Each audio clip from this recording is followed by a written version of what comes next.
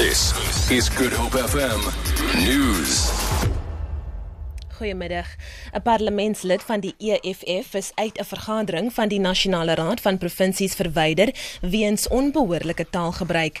Emmanuel Mtheleni het gereageer op president Jacob Zuma se toespraak in die raad toe 'n ANC-lid kapsie gemaak het teen sy uitlatings.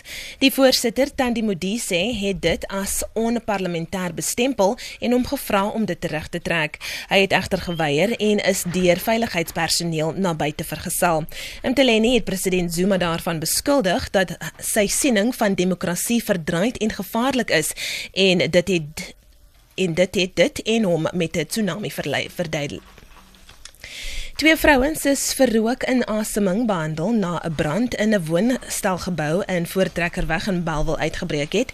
Sowat 100 inwoners moes uit die gebou ontruim word.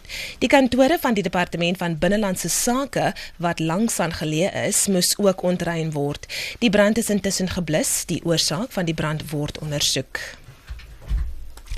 Gesentraliseerde databasisse om inligting oor sleutelprojekte te stoor en selfoontoepassings om met ontwikkelings tred te hou, is maar net 2 van die innoverende idees van Wes-Kaapse regeringsamptenare om rompslomp te verminder.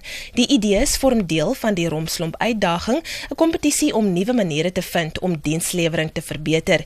Die provinsiale minister van ekonomiese ontwikkeling, Alan Windey, sê dis belangrik dat die Wes-Kaap die regte omgewing skep waarin sake gedoen kan word. Vir my was dit uitstekend om te sien die idees wat uitkom van die professionele mense wat elke dag daarmee werk in ons regerings, in ons departemente en in ons munisipaliteite. En as jy dit saamsit met die maatstawwe soos die Business Confidence Index wat elke jaar uitkom, ons kan sien in die Weskaap sit ons nou amper by 60%, waar in die land sit ons by 40%.